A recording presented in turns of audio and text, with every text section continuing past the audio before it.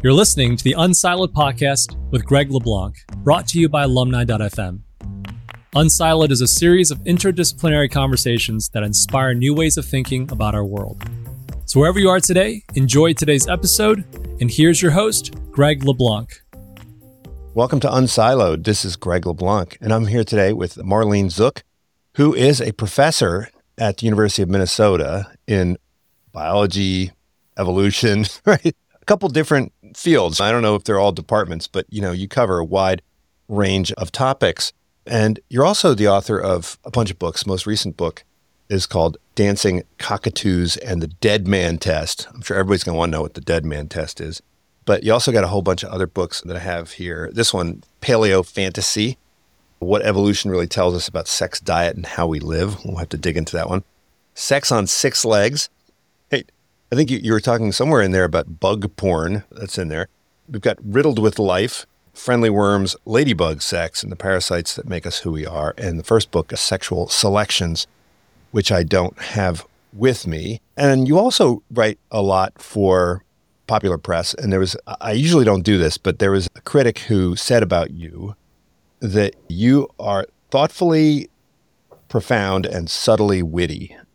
And I think that's actually a pretty accurate description, because as I go through the book, I alternate between wows and chuckles, because there's some wonderful asides in there. Welcome, Marlene.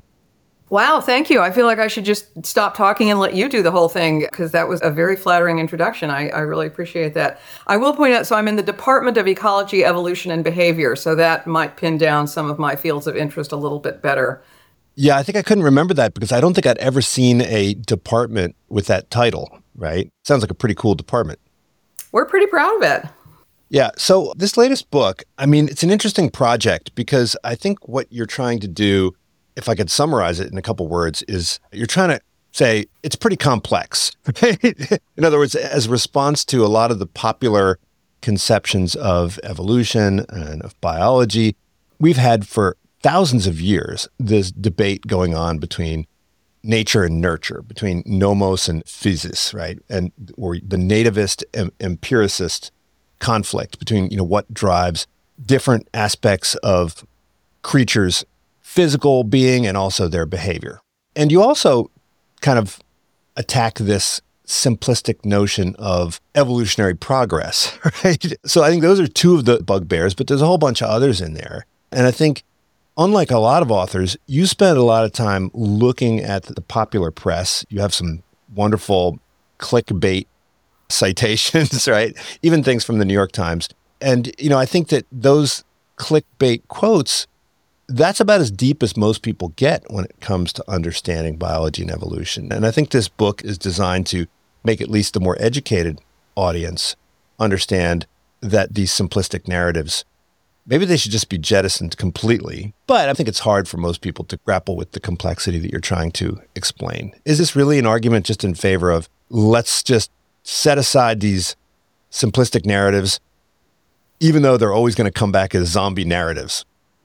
Yeah, it's a complicated thing. It's one of those things where you feel like you're being kind of fatuous, because I remember having an interview a number of years ago for a radio show, the name of which I cannot remember. I remember the interviewer was wonderful. Her name was Desiree. Now I apologize, I can't remember her last name. And we were going through this back and forth. It was about the Paleo Fantasy book, and we were going through this back and forth about evolution and, what it really meant and so forth. And she was, following this intricate argument, and then she paused and said, okay, so what you're really saying here is that this whole issue, and I don't even remember what the issue was, that it's complicated. And we both laugh because it's like newsflash, science is complicated. Like we needed to have a whole half-hour discussion to come on to this. But I really feel like if you can internalize that complication, it's actually really liberating, because you realize that you do not have to come up with the soundbite or the clickbait or whatever you want to call it and conclude that, aha, we've now arrived at the answer and this is what it is, and everybody else can just, go, jump in a lake or whatever. It's fine to say it's complicated, because things are actually complicated. And so, that we were both laughing at the idea that this was some major insight, but it actually is true. Things are complicated. I have another friend, geneticist, Hamish Spencer, who's at the University of Otago in New Zealand, and he sent me recently a perfect example of this. There was an article in the BBC website about, do genes really control our behavior? And, he said it just drove him nuts because the whole thing was filled with, there's all this evidence showing that, whether or not people, like to play football or want to own a dog or want to do all this stuff. Well, there's all this genetic differences. And then there would be this series of caveats that would always say like, oh, no, but of course, that doesn't really mean there's a gene for dog ownership. And Hamish said, this drives me nuts because it's what a friend of mine used to call the carry on regardless approach, where you acknowledge that what you're saying can't be justified because there is all this other stuff going on. And then people just carry on regardless. And so the headline, the clickbait, as you say, the headline will still say, dog ownership is related to your genes, or, twins always prefer the same breakfast, or, something like that. And if you read the article, there's this whole cat that says, well, actually, genes are important because, of course, you have to have genes in order to be able to have breakfast. But really, none of the rest of it works. But the only thing you remember is the clickbait title. And so it's, you just carry on regardless. And I think that's a really good summary.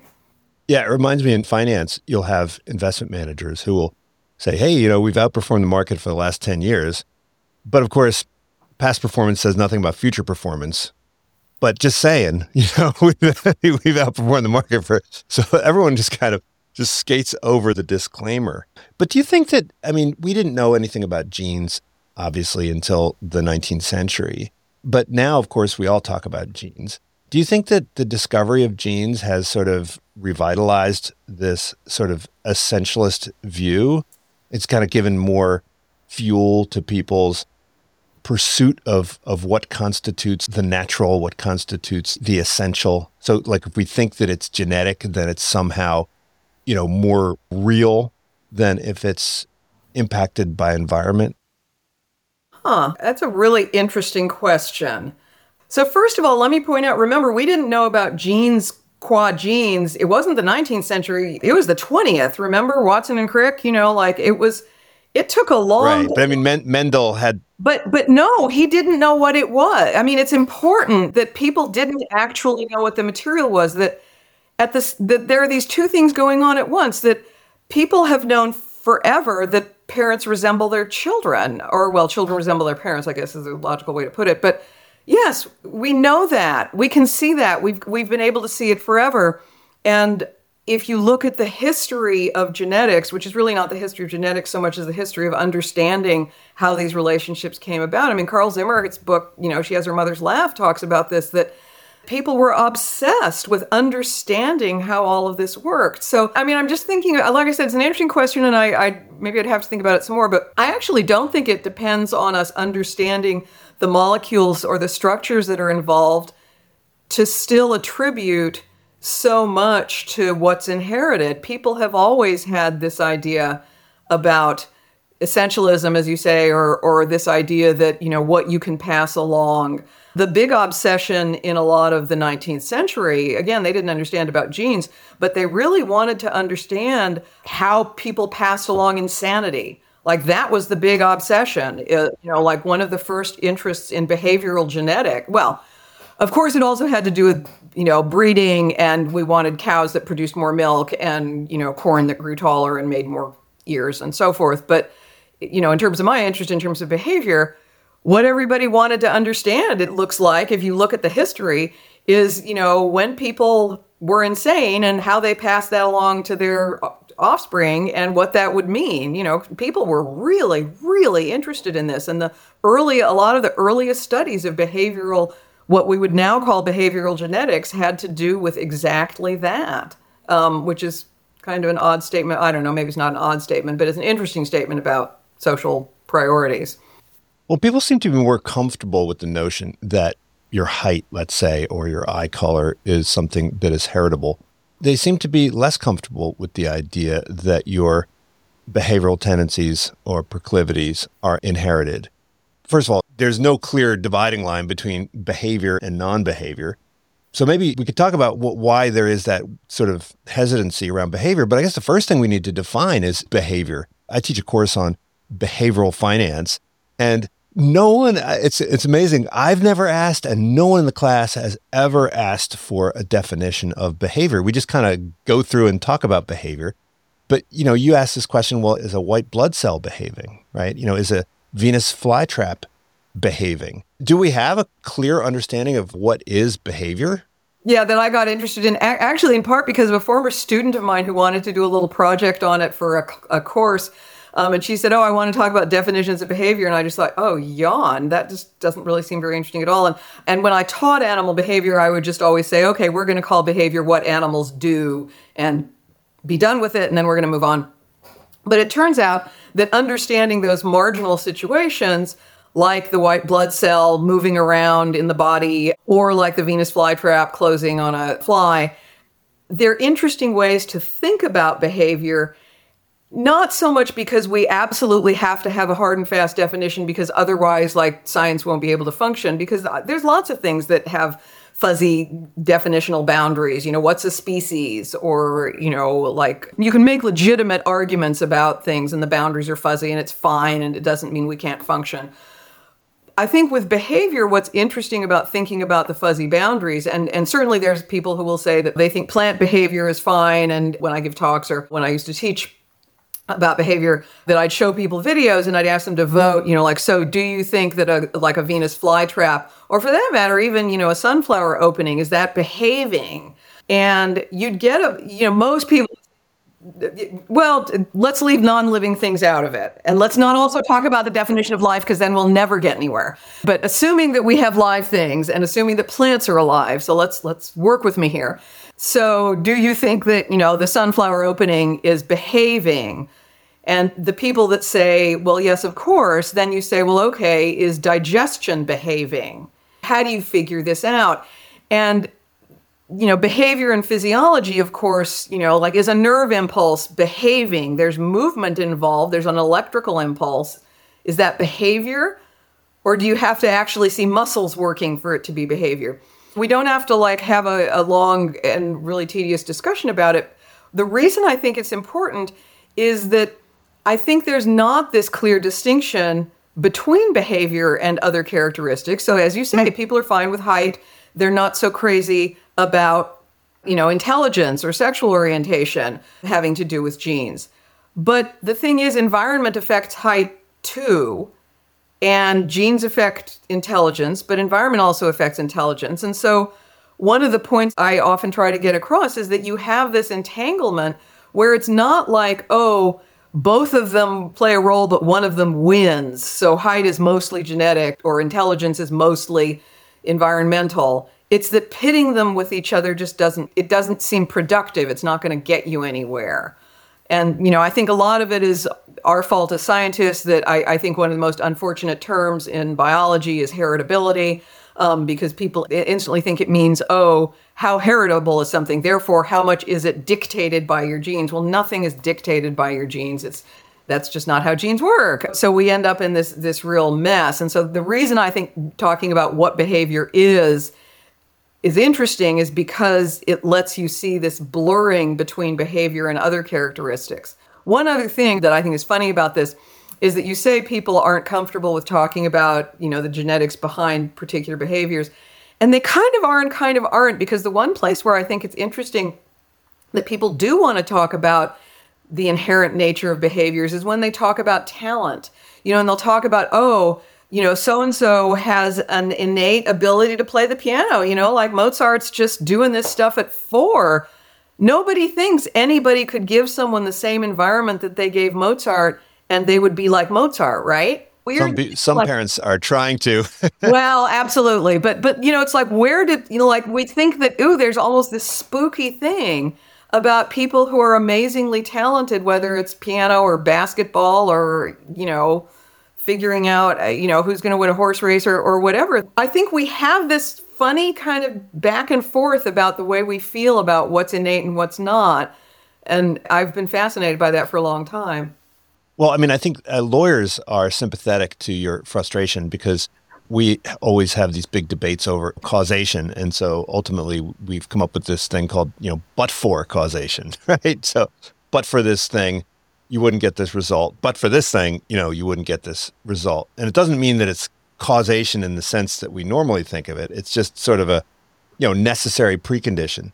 I was always very frustrated. When I teach statistics, I'm always really frustrated by these attempts to assign kind of percentages to the different kinds of causes or drivers, right? So like heritability, because it depends on, the variation that you have, right? So you use this example of these 2 trays of plants, and then, you put the trays under slightly different environmental conditions, and then you get variation within the trays and you get variation across the trays.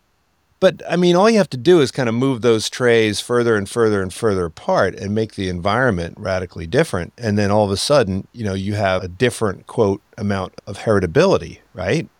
So, I mean, those percentages are completely context dependent, right? The GWAS number is something that everybody focuses on, but it seems like kind of something made up or engineered.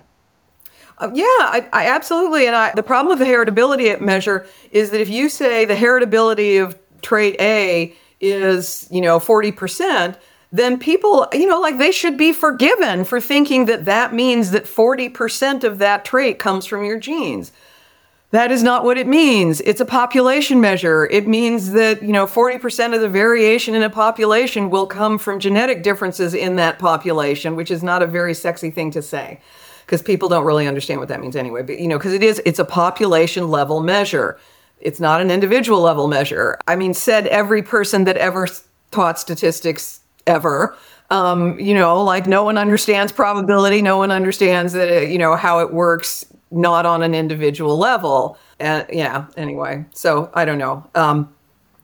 Like I said, I'm willing to take my share of the blame by being a biologist that I don't even know who came up with the word about heritability. And I understand what it's getting at, and it's getting at something that we do understand, that stuff comes from the genes, but the way it comes from the genes isn't a zero-sum game. It just isn't. You don't have X percent of environment and X percent of genetics put together to make a trait. You just don't.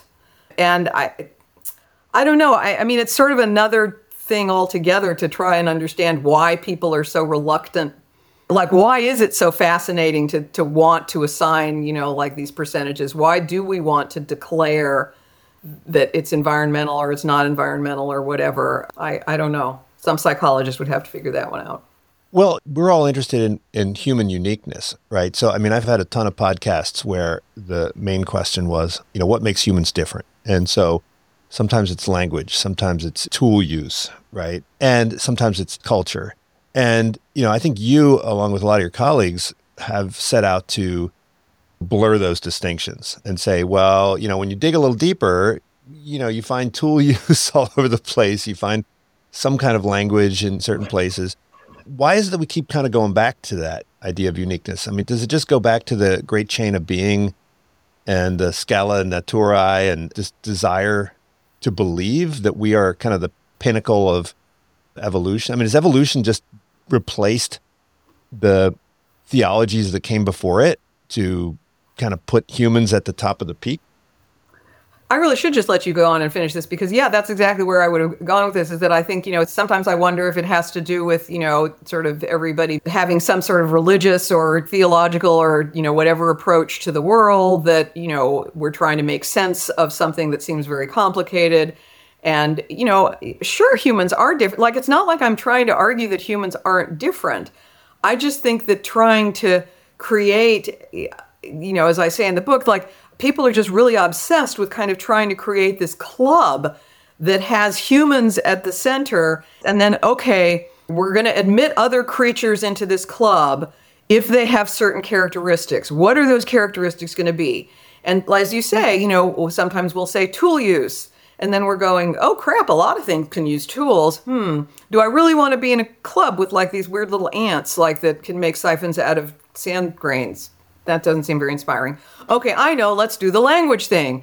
And like, let's, define language and, whatever. I mean, you could create lots of different kinds of clubs based on other characteristics. And one of the things I often point out is that no one ever wants to make a club based on characteristics that humans don't have. Like you could make a club of animals that can hibernate, or animals that can fly. I mean, in some ways that would be an interesting thing to do, because you could say, oh, well, so isn't it cool that bats and birds and, butterflies can all fly, but they all have really different wings that arose from different places and they depend on different physiological processes and blah, blah, blah. And we could just go on and on about, who cares about that? Because people can't fly, so we're not interested. It just doesn't matter to us.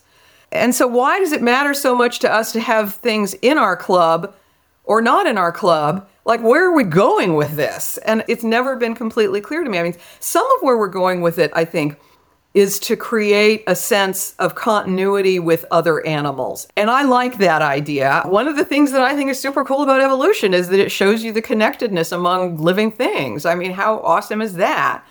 But to go from there to creating these, as you say, this scale of nature, this chain of being, and saying, okay, well, this one is next to me because it's better than the one that's behind it, and the ones that are next to me are better than the ones that aren't next to me, that just seems futile. But why is it wrong to talk about more evolved and less evolved? Because people will point to an alligator and they'll say, well, this alligator hasn't really changed all that much since, the Stone Age, right? Whatever, million years ago. Way before the Stone Age. Right.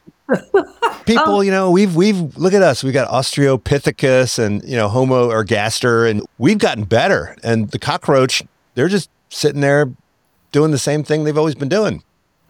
So arguably, no, they're not. We could talk about cockroaches because cockroaches are a good example. I love cockroaches. But more to your point, if you really wanted to pick an example of a living thing that has changed a ton incredibly quickly, don't use humans, use microbes. The virus that, the COVID virus, look at the world we are in. If you want something that's evolved incredibly quickly, you take COVID-19. It's evolved way faster than people. We just look like people. COVID-19 looks really, really different than it did 2 years ago. So that kind of argumentation is, we want to look at something that's changed its genes more quickly. All right, again, you want to set that up as a club? Go for it. The whole club is going to be microbes. The whole club. There will be no animals in that club. They will all be microbes. So, happy now? I mean, and then we know the way we depict, we have those pictures, where we have our ancestor on all fours, and then, he starts getting standing a little bit taller, and then, he's sitting at the laptop at some point, right? But the thing is, when we point to our fellow primates, I think your point is that, we should be looking at them sort of sideways rather than in the rearview mirror, right? Yeah, that's like this old creationist, thing of like, well, if we evolved from chimpanzees, why are there still chimpanzees? And the answer, of course, is that A, we did not evolve from chimpanzees, and, B, there's still chimpanzees because the common ancestors of both of us, were a long time ago. And so there's the branching pattern, the tree of life. And so, yeah, people like the line and they like the ladder, and it's just not a line and it's not a ladder.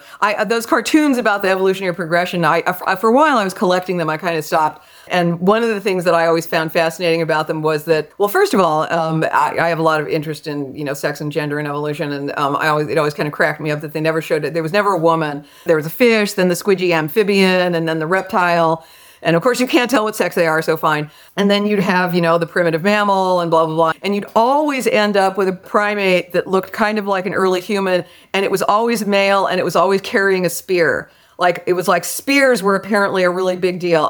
They always had a spear. And so that kind of cracked me up. So it was funny because they never showed any females in any of that, which I thought was amusing. But, the other thing was that it's not like we've replaced fish. There are still fish. Sure, we evolved from fish. There are still fish. Why doesn't anybody ever ask that one? And this idea that, like I said, life is connected. And I really like the idea of looking at other creatures to understand the connections among organisms. But, we evolved from fish. There's still fish. We evolved from reptiles. There's still reptiles. Some, creatures look more like their ancestors than others. Where are you? Okay, like that's significant. Why? But you also talk about intelligence, and a lot of people fixate on intelligence with, of course, humans as being the most intelligent. I mean, isn't there some directionality here in terms of complexity? I had a podcast earlier where it was all about entropy and how, entropy is reduced and information is increasing. And isn't there something, I guess, unique about humans in the way in which we kind of transmit information, and behavior is, I guess, quote, less genetic? I mean, an octopus, right? The octopus egg disperses at birth and, it's out there doing all sorts of stuff. The termites, they don't consult the textbook when it comes to building the mounds, right? If you throw a bunch of kids on a desert island, they're not going to build the World Trade Center, right? Because they don't have that written, inscribed in their DNA. So, I mean, it does seem to be something about humans that is different in terms of the amount of information that's contained in, I guess, cultural artifacts. Yeah. So what you're getting at is what sometimes people talk about evolutionary transitions or the evolution of complexity. And there is absolutely no doubt that, there are more complex, again, you can quibble about the definition, but there's certainly more complex life now than there was hundreds of millions of years ago. But the interesting thing is that it's hard to pin down what those transitions are and what they mean. And biologists have been discussing this for a long time. And it's interesting you bring up termites, because one of the major evolutionary transitions is thought to be evolution of complex social behavior, which termites have arguably more in a more complex way than people do, right? Because they have what are called eusocial societies where there are sterile castes, individuals that can't reproduce. There's other, there's the king and queen termite. In, bees and wasps and ants, they have, a single queen that, or often can have a single queen that makes all the offspring. That's incredibly complex, and it's way more complex than the ancestral form of behavior. Okay, so what's responsible for triggering those transitions? That's an interesting question to ask, but it's a very different one than saying, why are people so amazing? Why are we just on top? Right. Because what you want to do is say, all right, what is it I want to understand about, as you say, that complexity, about that interaction with the environment? Where did that come from? That's an interesting question. Why are people the most awesome is not. Right. Well, we're best adapted for the environment in which we find ourselves, and the other creatures are best adapted for the environments in which they find themselves. And there's absolutely no reason why a cockroach would want to read, right? I mean, arguably, we're not all that well adapted for the environment that we're in now, because we seem to be messing it up pretty badly. And, if I suppose we don't want to take a dark turn into climate change, but, certainly the idea that humans have done a super job at, adapting ourselves to the world in which we're living is arguable. Well, we can take a detour into the paleo fantasy book, right? Because, I've interviewed a lot of people who are interested in this kind of mismatch theory, right? And it was in Riddled with Life. You talked a bit about evolutionary medicine, and I've spoken to some folks about exercise and some others about diet.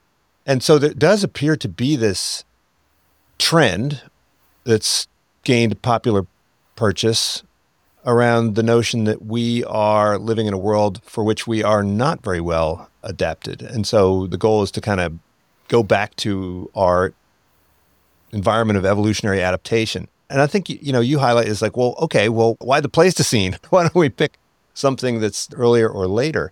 And so what's legitimate about this approach, and what are you concerned about with this approach? What do you find a little bit less intellectually coherent? Yeah, I mean, I do think there's something there, and I think people recognize that, there's two aspects. One of them is that it's sort of a kids these days argument, is that people have been complaining about the modern generation since there have been people able to complain about the modern generation. So, like the Romans were complaining about kids these days and so forth, and like, oh, it was better a long time ago and we were better suited to what we were doing and so forth. So there is a little bit of that in there too. But I think the idea of mismatch is real. But what it illustrates is how evolution actually works, which is full of trade-offs and things that are just okay but functional, and that evolution doesn't produce organisms that are perfect for their environment because it can't. Evolution can only produce something based on what's already there. And the analogy that's often made is the one that was made by a Francois Jacob, who was a Nobel laureate from early part of the 20th century. Now I can't remember when he won the Nobel Prize. But anyway, the idea is that evolution is a tinkerer and not an engineer. And by a tinkerer, which is also kind of an old-fashioned term, you mean a tinkerer is someone that, makes things out of using the parts they have lying around. It's the person who, builds something in the garage out of old bicycle components and a couple of 2x4s and whatever, and it makes a bridge. And okay, it doesn't look great, but it suffices to get you across the river. An engineer says, this is what we need, draws up blueprints, makes things to purpose, and creates something that's exactly right. Well, evolution has to be a tinkerer because you can't make something out of nothing. And so what you're using are the genes that are already lying around the garage, so to speak. Well, if there's pressure to get something across the river, but you can't do that without also, incurring some other cost, then you're going to have something that is sort of okay, but good enough. And an example I like to give, which actually wasn't in the Paleo Fantasy book because I found out about it later. So everybody's had an experience of, something going down the wrong pipe, as it were. So you're trying to eat or drink and it goes down the wrong way and you start to cough and you're choking, right? I mean, I usually ask audiences how many of you have had that happen. And what's amazing to me is that not everyone will raise their hand. I don't know what they think I'm going to do to them if they raise their hand. Like I'm not going to call on you. I'm just using this as an example. Anyway, because everybody's had that happen to them. Well, the reason you have that happen to you is that the way your esophagus is located in your throat relative to your trachea, so the way food goes down as opposed to the way air goes down, has to do with the way your tongue is arranged in your mouth and your jaw. If you look at a chimpanzee, if you look at a cross-section of a chimpanzee skull, you see that the tongue is arranged differently and the trachea and esophagus are very separate from each other. And so they don't have that problem. When they swallow food and it goes in the right place. But humans don't. There's, some anatomical, differences that mean that you can have this kind of cross thing going on. And so we can swallow stuff and it goes in the place that air was supposed to go into. Well, why is that? The idea is that it's because the way human throat is arranged, it allows for the tongue to move and the throat muscles and so forth for us to speak. Okay, well, talking's kind of a big deal in people. Like being able, evolving speech is a huge, I don't think anybody would argue that didn't enormously, advance, make more complex, however you want to put it, our evolution. But you can't make a speech organ out of nothing. You have to make it out of what was there before. And let me reiterate that this does not mean that humans evolved from chimpanzees. I'm using the chimpanzee as an example because you can get, you can also look at early human throats and it's the same thing, but it's just a good analogy. So, okay, evolution makes a trade-off. And so we've got this mismatch between our environment and being able to do something like swallow our food without risk of choking. And in case you think, incidentally, that this is not a big deal, I looked up the statistics and I now can't remember them. Choking, like accidental choking, is like a reasonable cause of death in people. Like it's a thing. But evolution is not going to rule it out because talking is more important. And so more people benefited and had more babies by being able to talk than died from choking, and so that's what evolution did. Sorry, that's a long story, but I think it's important for the mismatch thing because it illustrates that, no, we're not perfectly adapted to our environment. If evolution was perfect, we wouldn't choke on our food. So it's like we're getting stuck on a local hill in the fitness landscape, right? Maybe there is some way of engineering your throat so that you can both talk and not choke, but there's no path to getting there from where we are. Right, exactly. And it's not like somebody's saying, oh crap, if humans go down that path, they're going to end up, choking on their, I mean, if too many of us had choked on our food, then we wouldn't have evolved speech, right? I mean, it's just, it's just hard for people to understand that that kind of compromise is just happening all the time. And the implication of that is not that there aren't mismatches, but that the mismatches were always with us. I mean, you could look at the structure of our lungs, and it's because we evolved from aquatic creatures. And so we need to have stuff that's wet. And like, what kind of a mess is that? You can imagine lots of things that make us mismatched, but it doesn't mean that we should all be longing for the days when we were aquatic. I mean, that, to make a really bad pun, that ship has sailed. Here we are. And it is interesting because people are very fascinated with this idea that, but back in the day, everything was wonderful. And, and some of it's this worship of, humans used to be in perfect harmony with their environment and, so on and so forth. And well, you also point out some of the misconceptions. I think, there's this thing called the paleo diet, right, which is high in meat. And I think you highlight that we were adapted to consuming grains and carbohydrates far earlier than people think. Yeah, the diet thing, that was funny because I had not realized, I'd heard of the paleo diet, but it was certainly not why I was interested in writing the book. But the book seemed to come out around when paleo diet was really, really popular. And so I got a lot of weird emails from people, some of which were very angry. I used to have to give interviews like with this sort of disclaimer at the very beginning saying that I am not a dietitian and I'm not trained in diet, like in nutrition, and I don't really care what you eat. I really don't. Like, no, one person wanted to interview me and said, okay, well, let's start by talking about what you had for breakfast. And it's like, no, I really don't want to talk about what I had for breakfast because it's really not relevant. Anyway, the point being, the diet thing is interesting, but I think that, again, there's diet fads all the time. And that one was an interesting one because people seem to feel like it was more natural and again, there is this sort of element of truth to it because it's true. Like, people who went from living on Cheetos and Diet Coke to eating like chicken and kale, guess what? They got healthier, But that's not because the ancestral diet was chicken and kale, right? That's not the point. Nobody's suggesting that a diet of junk food is going to be good for you and that just because somebody invented Twinkies, that means they're perfect for us. Well, I think some people think that evolution happens a lot slower than it does. Others think it happens a lot faster than it does. And my favorite example of, quote, recent evolution is this idea around lactose tolerance. And I think a lot of people point to that as an example of kind of recent evolutionary change. But you dig deeper into just the whole idea of evolutionary speed, right? Do we have a way of measuring, right? You offered up a couple of these metrics that have been out there. Does it make sense to talk about the speed of evolution and it's speeding up or slowing down? Isn't that just a function of how quickly the environment is changing? No, I think it's super interesting thinking about rapid evolution. It's one of the things I've done research on. Lots of people are interested in it.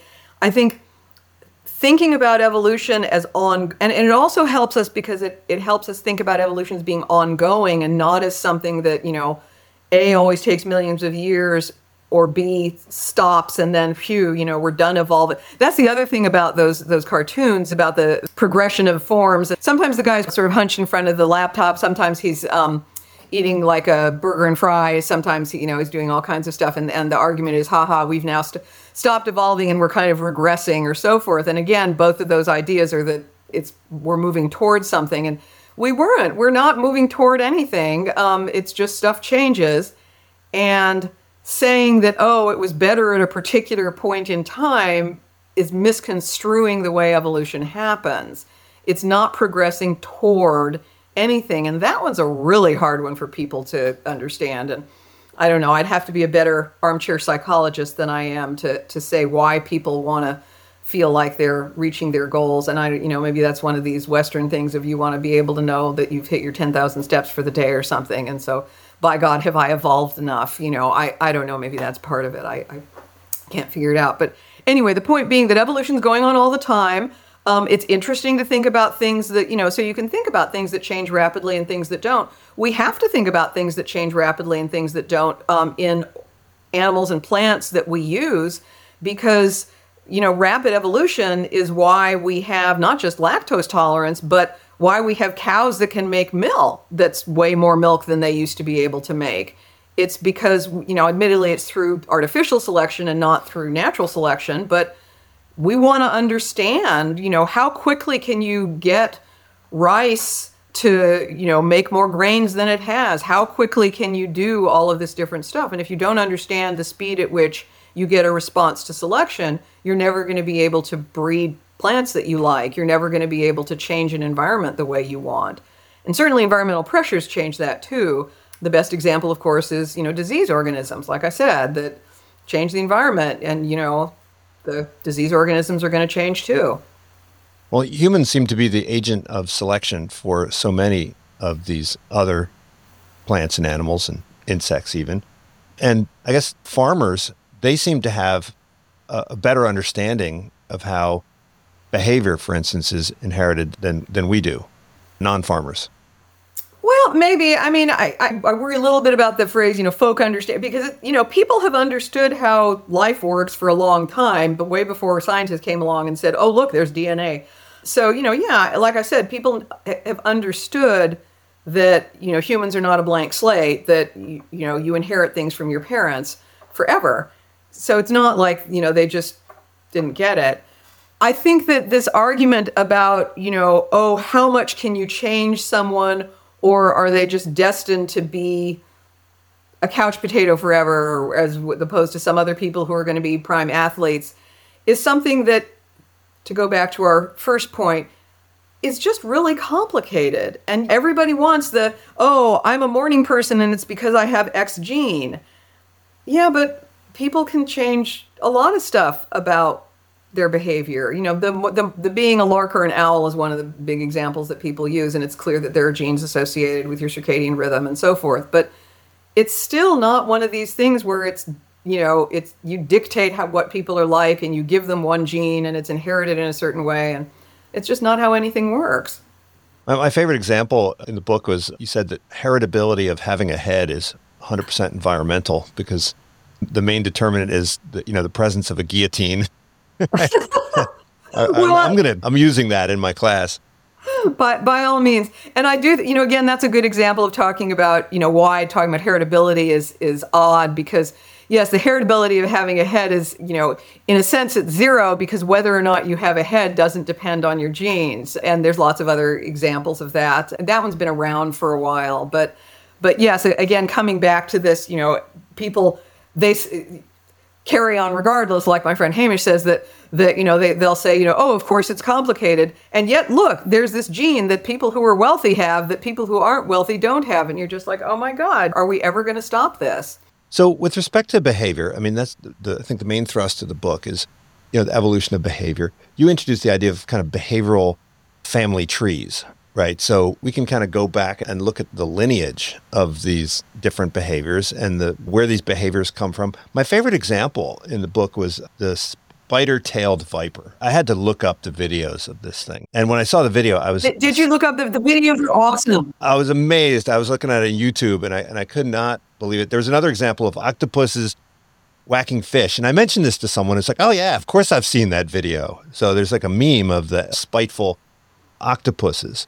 When you see this behavior, I think the project you're describing is you want to go back and figure out, like, how could that thing have gotten started, right? Because, I mean, it seems like once it gets started, then you can sort of see how it takes place, right? If the spider looks more like a spider, then, yeah, you'll do a better job. If it moves more like a spider. But, like, where did the original idea come from? I mean, it had to come from some other pre-existing tool, right? Some pre-existing attribute that was there. Some snake at some point had to have some little aberration that gave it a tiny, tiny, tiny advantage, right? Yeah, no, you've just explained it exactly. And saying that you had to have the tool, again, going back to the tinkerer versus engineer, it just depends on what's lying around in the garage. And if you have, snakes have tails. All snakes have tails. It kind of defines them because they're just these long cylinder things. So by definition, you can't have a snake without having a snake tail. And if you have a snake tail and there's a family of snakes, as there are, that has protuberances on their tail that, are used in other contexts, all you need is a variant that has protuberances that stick out a little farther and that distract a bird for a second. And then it looks like a little bit, and and so on and so forth. And so this is what fascinated Darwin, is these endless modifications of very small effect over thousands and thousands and thousands of generations that, with selective reproduction, it's incredibly powerful. And I think part of why I like thinking about rapid evolution is that it lets you see the process by kind of cheating, like you see it, oh, okay, this is what it would look like if it could happen really fast. But most of the time it happens so slowly that I can't even imagine. I just can't even imagine. Because remember that the tail is changing at the same time. And by the way, like just PSA here, two PSAs. PSA 1 is if you're snake phobic, don't look. PSA 2 is if you're not snake phobic, oh my God, you have to look. So they're spider-tailed vipers. They're incredible. They have this thing on the end of the body that looks exactly like a spider crawling around. The first time I saw it, I thought, oh, they just made one as a mock-up with a real spider so you could see that. And then I realized afterwards, that's ridiculous. Why would anyone do that? But that's how amazing it looks. So I'm glad you saw it. I also had another friend of mine who read the book, who also immediately looked at the video, saying that he thinks that those snakes would be the perfect gift for any 9-year-old that because they would be just such awesome pets. They would be fabulous. So I don't know if anybody's going to go out and start breeding them and selling them as pets. Given how venomous they are, probably not a great idea. But anyway, they are fantastic. So understanding the length of time over which that happened, we're almost incapable of thinking about it. But it happened the same way that other evolutionary complex traits or other complex traits evolved. Now, I'm sure that when you get interviewed by journalists, they ask you about rapid evolution of humans in the current moment. It seems like in order for you to get rapid evolution, though, you need to have some selective pressure. So, one could imagine that if you have the bubonic plague, right, then boom, it's going to do something, right? I mean, I don't know if there was any kind of immunological resistance that emerged out of that. But, I mean, you're going to have some kind of evolution take place with these massive differentials in reproductive success. But it seems like, in today's world where, the drivers of reproductive success don't appear to be driven by factors that are genetic in any way, right? Do we have any reason to believe that the current environment is putting evolutionary pressure on us? A lot of people will say, oh, now that everybody uses Google Maps, we won't need a hippocampus anymore. We'll just kind of get rid of it. And that's a plausible story, but I'm not sure exactly how people who rely more on Google Maps are going to have, more offspring than people who don't. Well, but that's exactly, your last statement is exactly the key. So I read an interview with a primatologist, Mary Pavelka, who's at the University of Calgary at the time, and she said, the question about this is not, about are humans still evolving? It's, do people have different numbers of children? And of course, the answer to that is yes. Of course, people have different numbers of children. And differential reproduction and differential passing on of genes is what you need for evolution. Those genes are always going to interact with the environment. They always have interacted with the environment. Even when it comes to the bubonic plague story, there are some interesting things about other genes that evolved at the same time and about potential, immunity and so on and so forth. But yeah, all you need is for things to evolve is for people to reproduce differentially, and people have always reproduced differentially. And then that interacts with the environment, which means that trying to say, oh, aha, we're going to try to, see where evolution is going, or are we going to end up with two heads, or are we going to lose our hippocampus? Man, I wouldn't want to take any bets on that one because there's too much else going on. Reference aforementioned, it's complicated, right? But yes, you can demonstrate genetic change in populations. It's easier to do in populations where they're relatively separated from other individuals. You can measure, genes that are in that population and not in other populations, and so forth. But there's tons of really cool examples. People who live at high altitudes having genes that enable them to use oxygen more efficiently. There's tons of others that show, and that happened, relatively recently. there's tons of others that you can look at. So this idea that, somehow modern medicine has lifted us out of evolution is not true. It's just changed the way differential reproduction happens. I mean, you don't have 14 kids and lose all but 2. Well, I think towards the end of the book, you talk about, there are the romantics and the killjoys in your field. And, the romantics really, they help you see kind of the beauty in evolution, right? The awe, right? And the killjoys are kind of the ones that say, yeah, everything's complicated. It all depends. And there's nothing special about this or that. And I think you're trying to thread that needle. I mean, do you spend half of the time being killjoy for the people that are emphasizing human exceptionalism and then half the time being a romantic when you're dealing with the people who lose that sense of awe? Because, I mean, when you read your books on the insects, there's awe in every chapter, right? I mean, you clearly are a fan of these bugs, right? And these insects. And so, are you a romantic? Are you a killjoy? Flip back and forth. How would you think of yourself? I have a subheading that I often use in talks, and now I can't remember whether I think it is in the book, about, putting the joy back in Killjoy. And that partly comes from a terrific article that psychologist Sarah Shuttleworth from the University of Toronto wrote about, these so-called Killjoy explanations, where she was saying, like, people are very pejorative. Like, if you find a relatively simple explanation for what people were like, ooh, this was amazing, like, how did this work? And you say, oh, well, I see how it works. It works from, this gene that affected that nerve that then made this happen and so forth. And when you find the mechanism, I don't know, I hadn't thought about this before, but a long time ago, I think somebody was talking about how, that scientists take away the wonder of life if they explain how a rainbow is made. And now I can't remember. Was Mark Twain involved in that? Do you know what I'm talking about? I remember Emily Dickinson said that the scientists dissected the poetry out of the songbird. Right. And also that, but there was something about, if you understand how a rainbow is made, then it reduces it. And I think that to me, being a scientist means that, like, I don't understand that attitude at all. That I feel like knowing something about how a process works or knowing something about an animal's behavior makes it way more exciting and way more extraordinary than not, because otherwise, if you just look at an animal and you make it like, oh, look at that butterfly, she's just trying to get the best thing for her babies because she's worried about this, then you're just making them into little people and you're just saying, oh, everything's like me. Well, that's not very interesting. Then you haven't learned anything. You've just made stuff up. And I don't find that very satisfying. I think it's way more satisfying to realize that you don't understand how it works and that they're not like you. And so that, I think, is way more inspiring for trying to figure it out.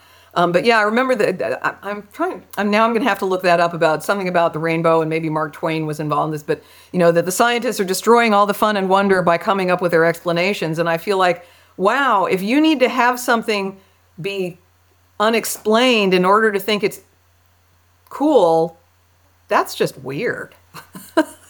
Well, I mean, there is something to the idea that we're interested in animals in part because it helps us to understand ourselves better. As a humanist, I think it's important to spend time studying animals. And they're not mutually contradictory, right? To be a humanist and to be fascinated with animals, I think they go together. Last question I have for you. In this book, you quote a lot of academics and a lot of scientists, but you also quote a lot of science writers, and you kind of give them equal status in your book. And, I interview mostly academics, but occasionally I interview journalists and kind of science writers. It seems unusual. Most academics don't really give science writers much bandwidth in their writing. Is there a divide there? Is there anything that academics can learn from the non-academics and how they see the world? I had a really interesting conversation about this with someone who's a science writer, and I was saying that at some point I want to write about how it's different being a practicing scientist who also writes for the public versus being someone who's a journalist, as you say, someone who, is a science writer and is doing it. And I don't think there's like this one's better, that one's better. There are differences. So as a scientist, I write about stuff, but I'm in there. I have a dog in the hunt, and I have an opinion about something. If you're a science writer and you're writing about a topic, you really shouldn't do that because you're writing about it differently. And on the one hand, it means that sometimes you don't get the inside baseball reasons for why people have opinions. But it can also, which I think can be a shortcoming, but it can also mean that you're better able to understand where different points of view are coming from. So I really like both perspectives. I mean, I'm a scientist through and through, but I also really admire people who are coming at this from the point of view of understanding what the science itself means. Well, Marlene, thank you so much for joining me. It's been a lot of fun. We didn't even touch on your insect books. They're pretty cool. I recommend them. So all of your works, most recently Dancing Cockatoos and the Dead Man Test, and this will send you off in a lot of different directions, and it will get you to buy a whole bunch of other books. So appreciate you joining me. Thanks so much. Thank you for tuning in to the Unsiloed podcast. If you enjoyed today's episode, please give us a 5-star rating and review. To listen to other episodes, please visit our website at www.unsiloedpodcast.com.